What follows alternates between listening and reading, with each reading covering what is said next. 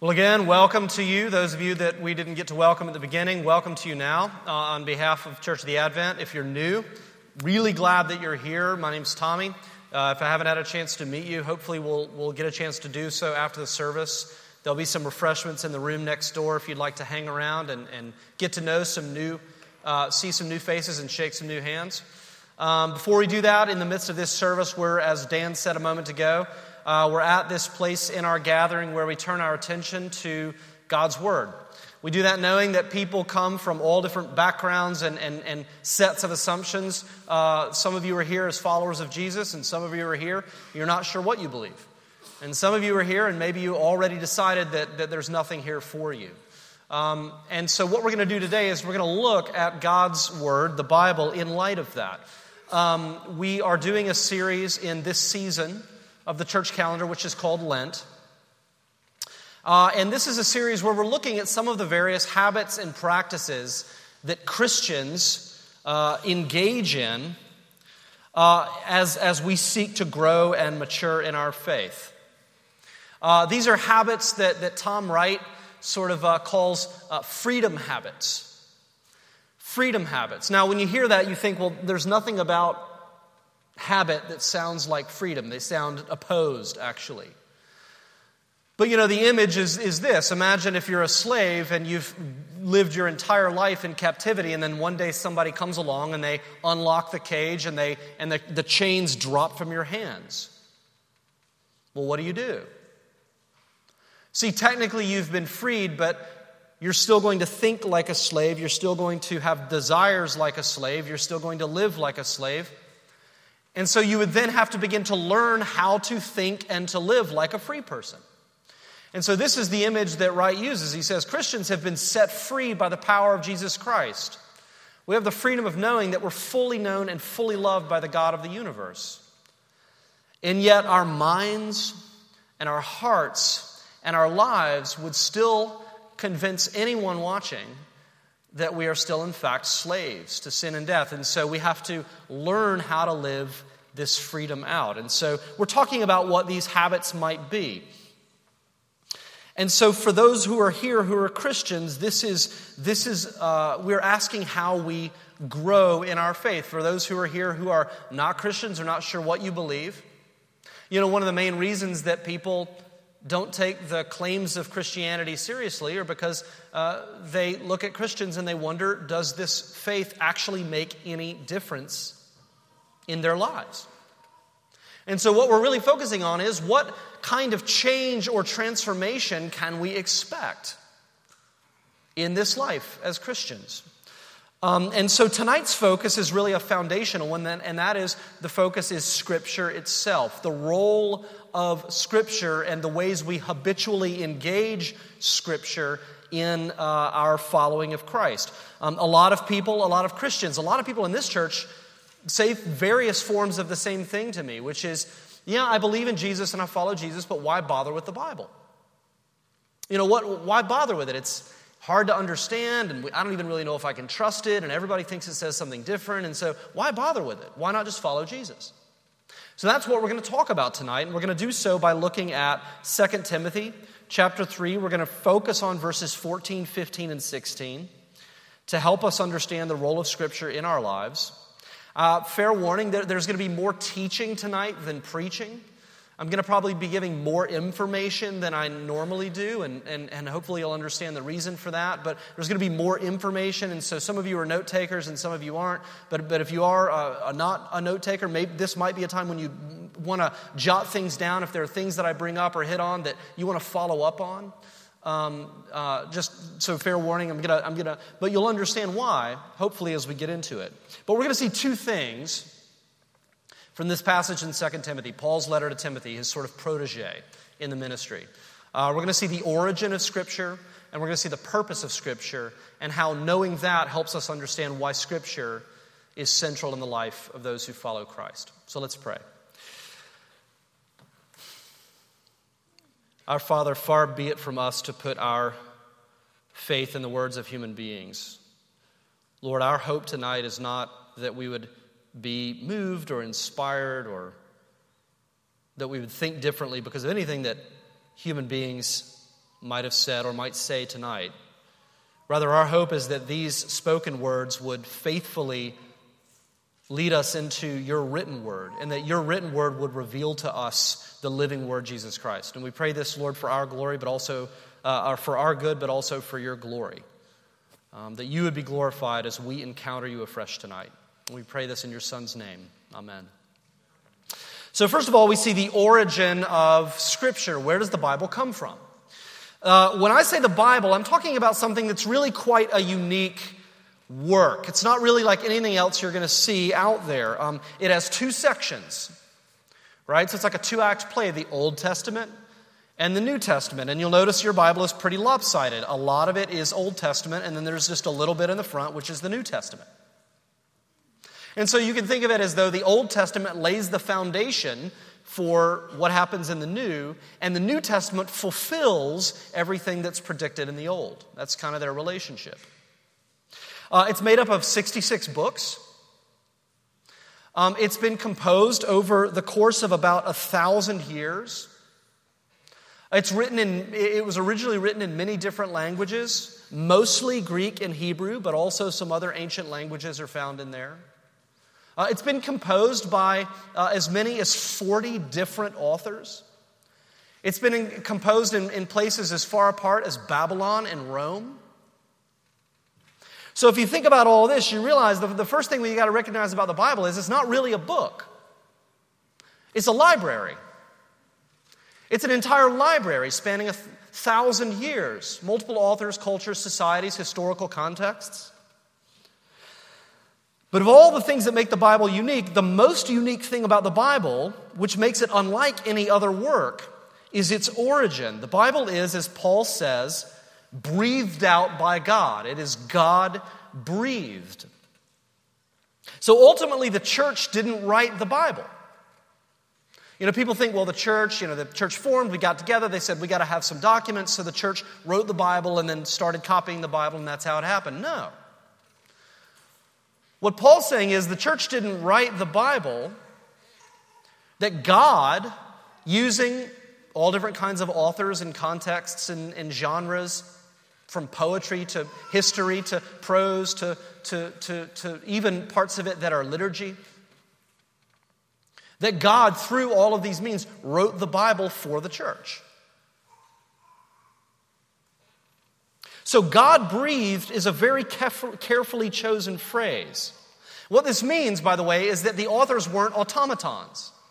They weren't word processors with legs. I used to hear this phrase, especially before I was a Christian, and I thought that somebody would be walking along and all of a sudden they would be seized up by God, and they would just start writing, and they would and all of a sudden they'd be like, oh, and they would look and they would be like, what is this? Where did this come from? And that's not at all what he's saying.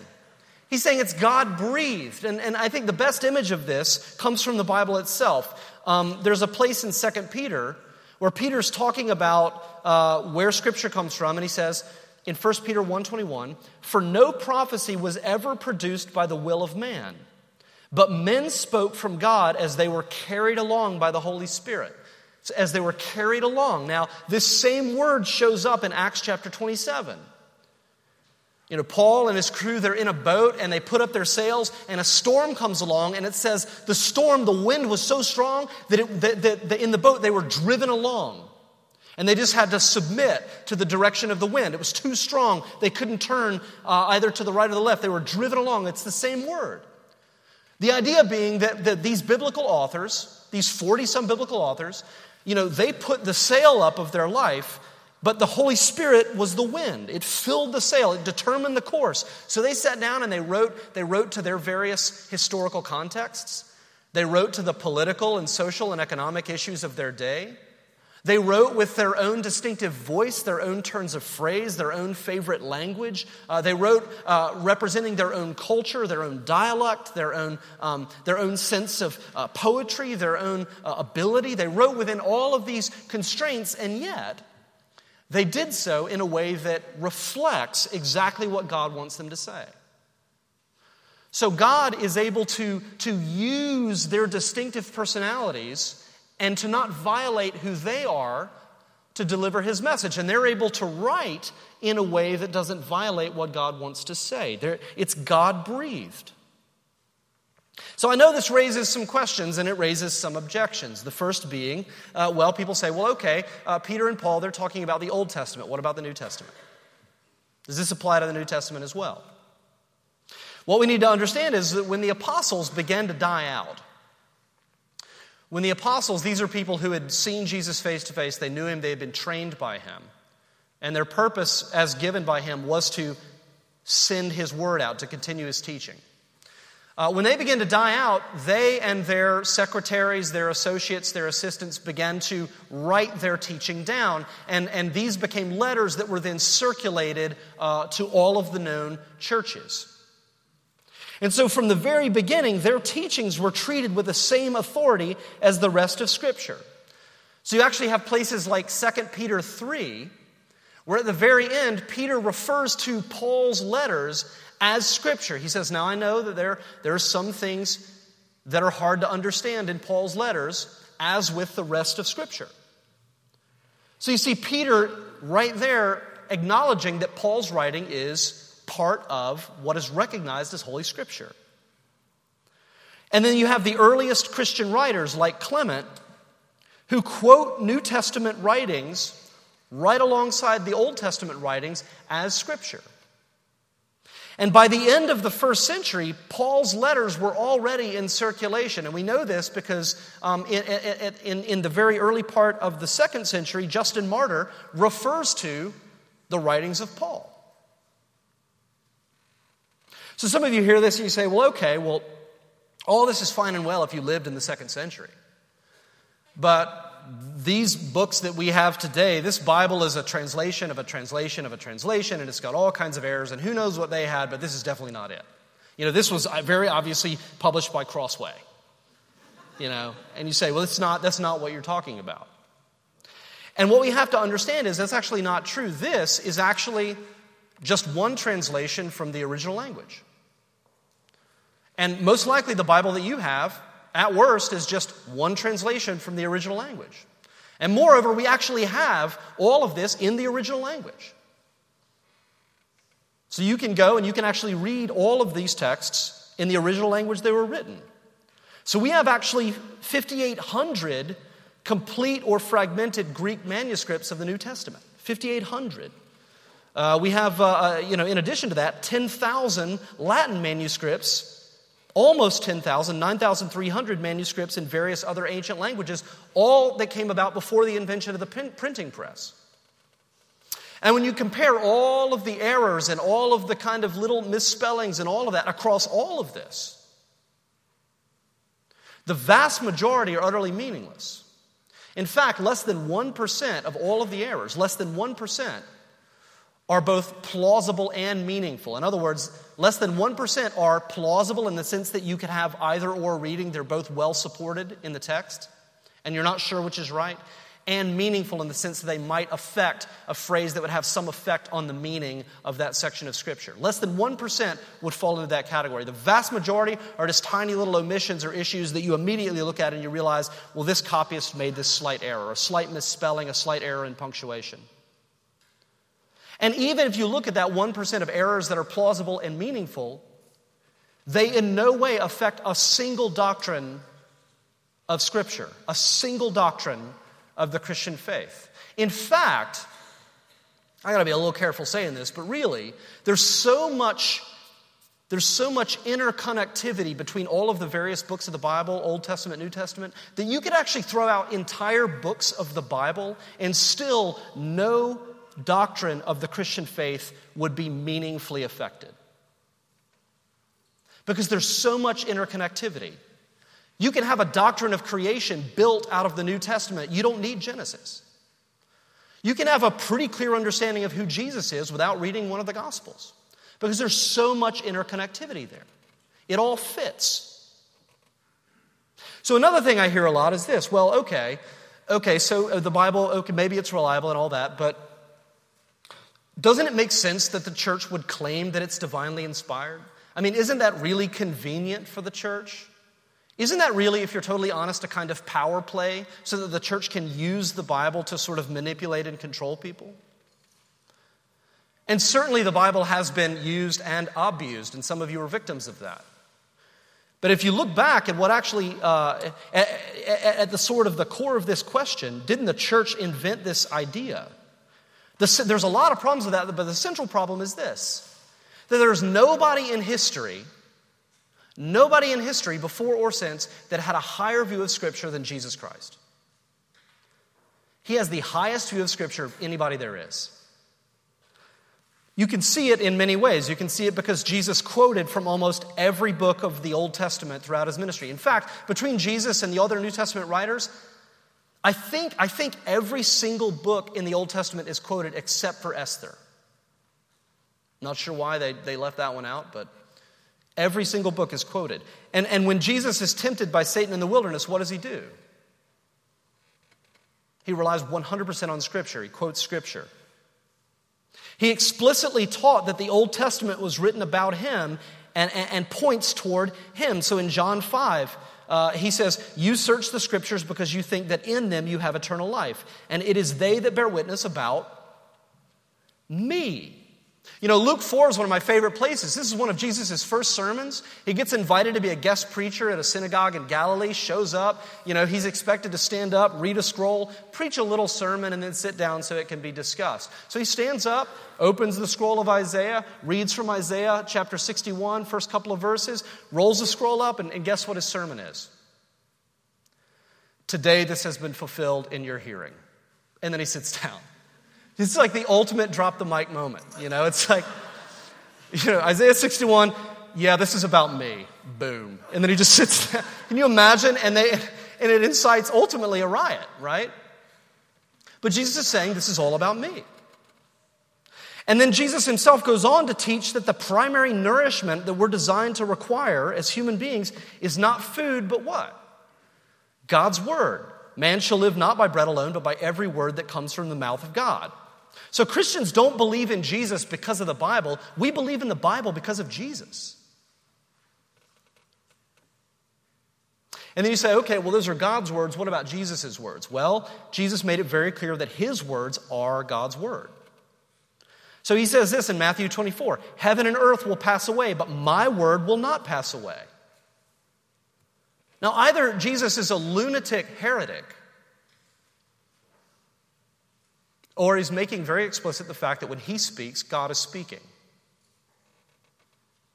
He says in John 5:46, "If you believed Moses, you would believe me, for he wrote of me. But if you do not believe his writings, how will you believe my words?"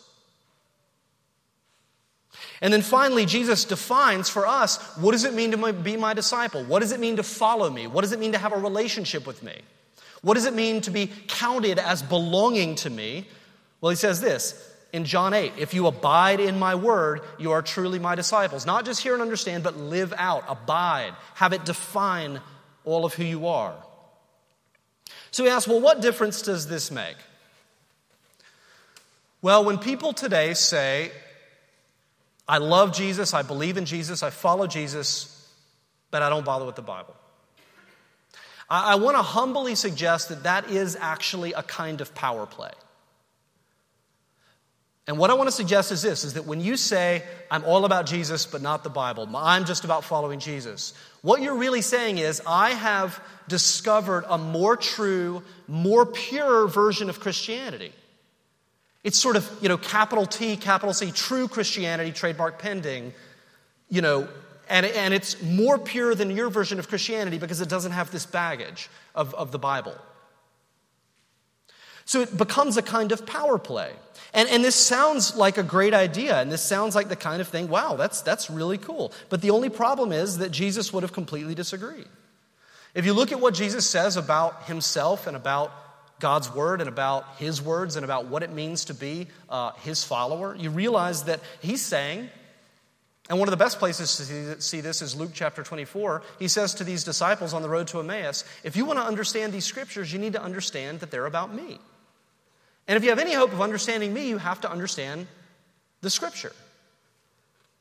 And if you believe in me, that means that you believe in Scripture. If you love me, that means you love Scripture. He did everything he could to tie even in his moments of greatest suffering. When he's hanging on the cross, what does he do? He quotes Scripture, Psalm 22. So the origin of the Bible, and what makes it unique, the origin is God himself. It is God-breathed words for God's people. So this is why we can say with confidence, the Word of God does the work of God. You know, if people say, I want to see God at work in my life, the first question should be, well, where is the Word in your life? So the origin of the Bible is God. God breathed through all of these different people and cultures for God's people. So that leads us to the second point. What's the purpose of the Bible? And in this passage in 2 Timothy, Paul lays out three sort of interrelated purposes. He says Scripture leads us to salvation, it shapes what we believe, and it shapes how we live. In verse 15, you see he says the Scriptures are, quote, able to make you wise for salvation through faith in Christ Jesus. So first of all, it's about salvation. As we said before, the whole Bible, from Genesis to Revelation, is ultimately about Jesus. It's meant to show us the reality of our sin. It's meant to show us the necessity in every human life for the grace of God that comes through the sacrifice of Jesus. It's meant to show us how to become a part of God's renewal project, how he's making all things new in this world. So first of all, the Bible is meant to show us how to have a relationship and be reconciled to God through Jesus Christ. But then Paul goes on, it's not just about getting saved, as we might say. The Bible is meant to, Scripture is meant to shape what we believe. Now, this is an important point because, again, in terms of objections, something I hear a lot, and you may hear some of this too, is more and more people, individuals, as well as entire churches. I knew a church up in New York that tried this for a little while. They realized it didn't work. But it's more and more common for entire churches to say, you know, we don't really believe in the whole idea of doctrine. We want to do away with doctrine. Doctrine, all that does is divide people. It confuses people, and it causes all kinds of problems. We're going to get rid of doctrine because we just want to be about worshiping God. That's what we're about, worshiping God. And again, that's really great for your marketing campaign. I mean, that will preach well. And if I said that, you could probably get standing ovation for that, right? There's one problem. Okay, so you want to worship God. What do you mean by God? That's a doctrinal question. Oh, so you want to worship God. What do you mean by worship? How does that happen? This is a doctrinal question. In other words, doctrine is inevitable. You cannot get away from doctrine. The minute you try to answer that question is doctrine. So everybody has doctrinal assumptions. Now, you may be forward with them and honest with them, or you may hide them and conceal them. But everybody makes, atheists have doctrinal assumptions. So the question is, are your doctrinal assumptions grounded in anything beyond you, or are they just your opinions? So doctrine is inevitable.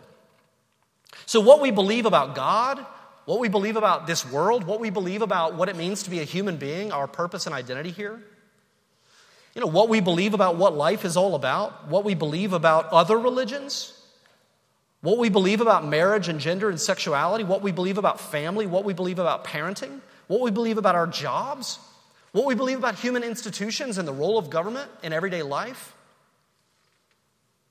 There's hardly a question you can ask that doesn't somehow flow out of doctrinal assumptions.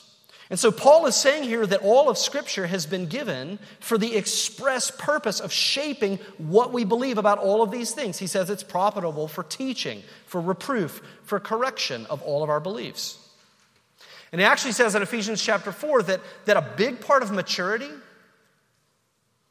is growing in our understanding of doctrine so that we're rooted in Scripture instead of being tossed to and fro by every new idea that comes along. He says that's how you tell a mature person.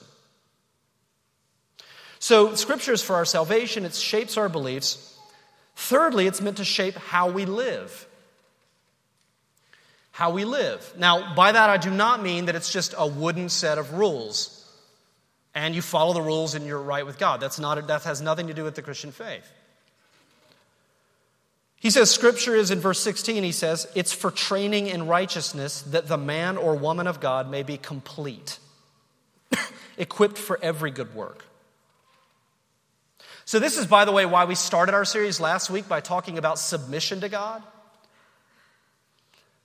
If you're an athlete or a musician or an artist, you know what it's like to submit yourself to a coach or a mentor or an instructor, a professor. You know what it's like to submit yourself to their authority, because their job is to train you, is to take your innate gifts and talents and to help you hone them so that you can then express. I mean, how can Hillary sit down and play so beautifully and bring such beauty into the world?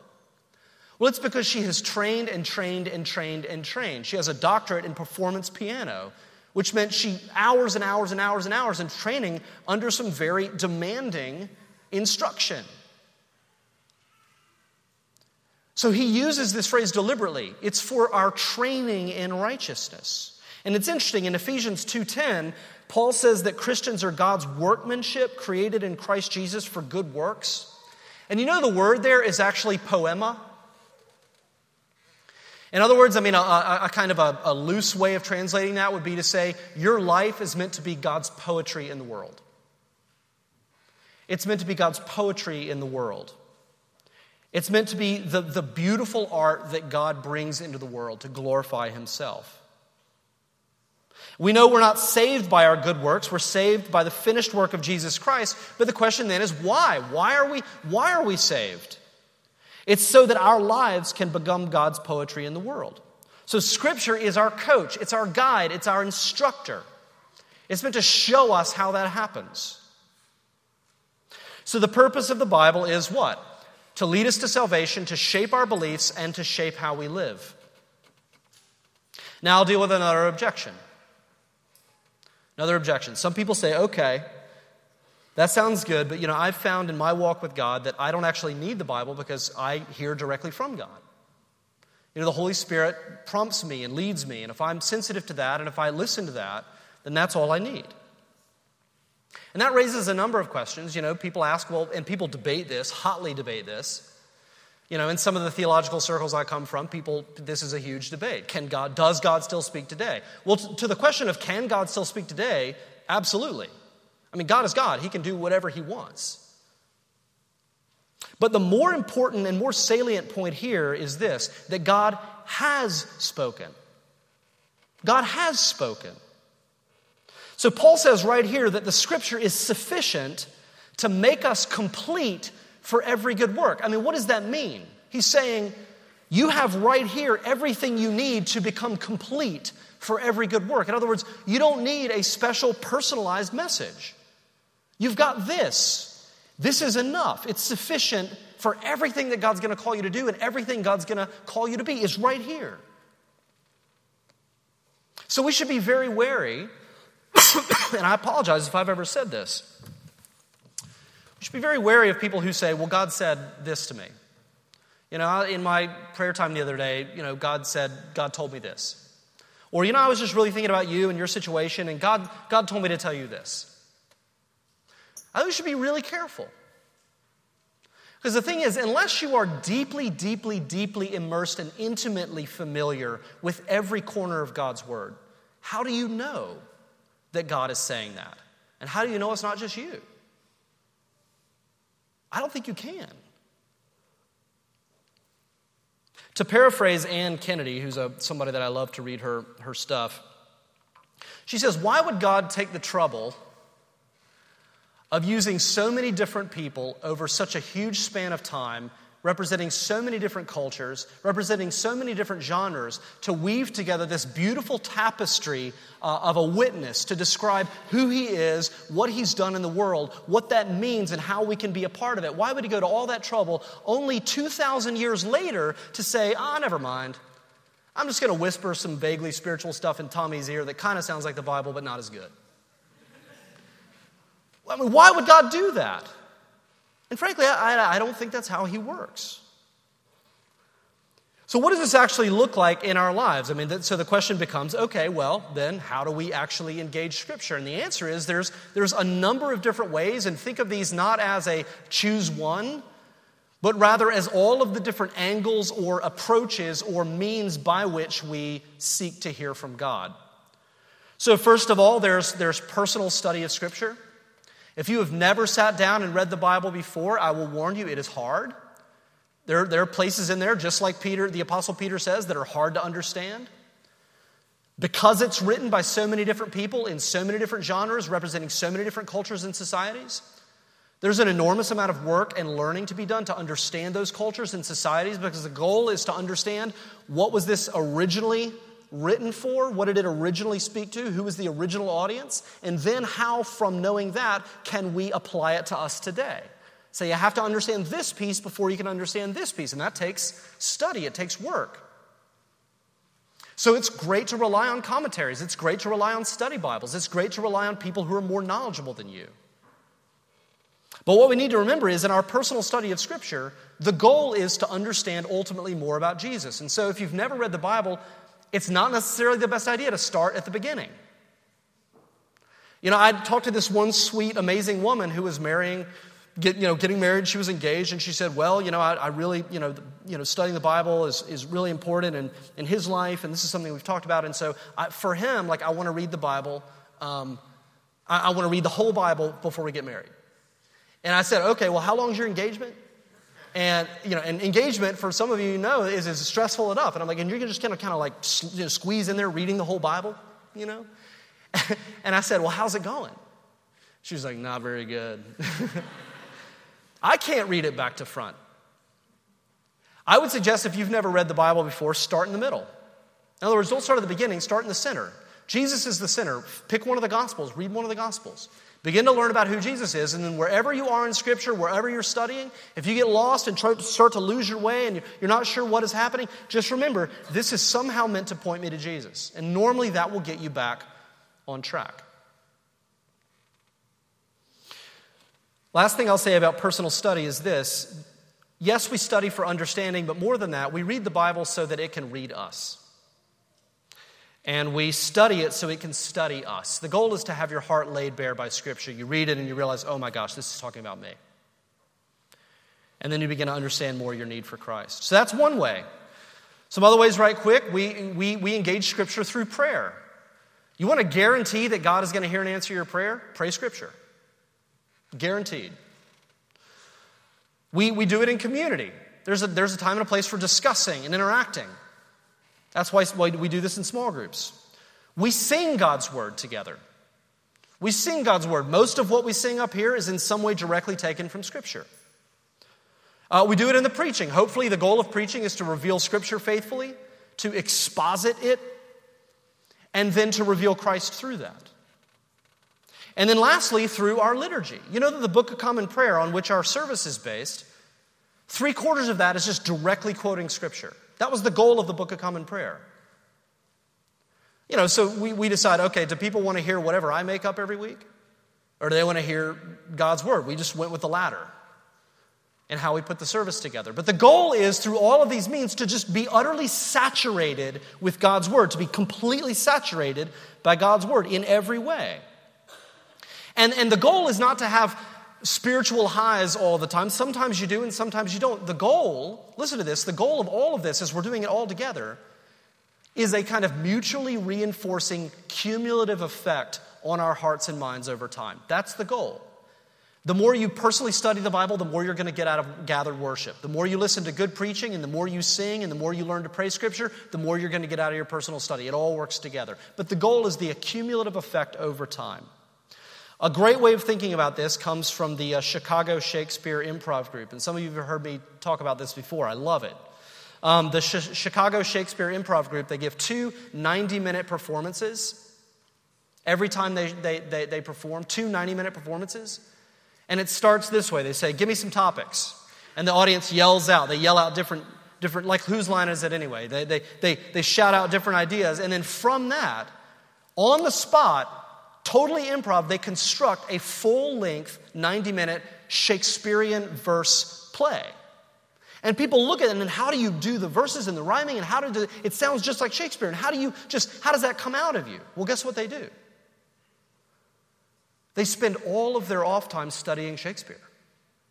They read and they read and they read and they read and they read and they study and they study and they study and they study. And the goal is that they become so immersed in the real thing, in Shakespeare, that they're able to just exude it.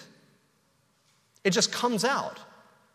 So our goal in reading Scripture is that we would become so familiar with it that whenever you find yourself in a situation and Scripture doesn't speak directly to that situation, and Lord knows there's a ton of those, you can just exude it. You have a kind of gospel-shaped instinct because you're so familiar with God's Word.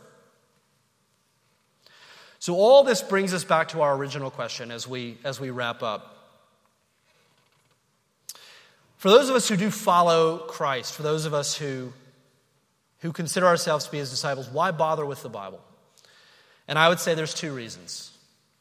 Because of its origin, because the entire purpose of this is that it is God-breathed for us. God does God's work through God's Word. And the second is this, because of its stated purpose. The Bible itself, all throughout the Old Testament and the New Testament, says again and again and again that God's Word in Scripture is the way to have a relationship with Him. So do you want to know God intimately? Do you want to feel a sense of His presence and His love in your life? Then open His Word, sit at His feet, and listen to what He has to say. Let's pray.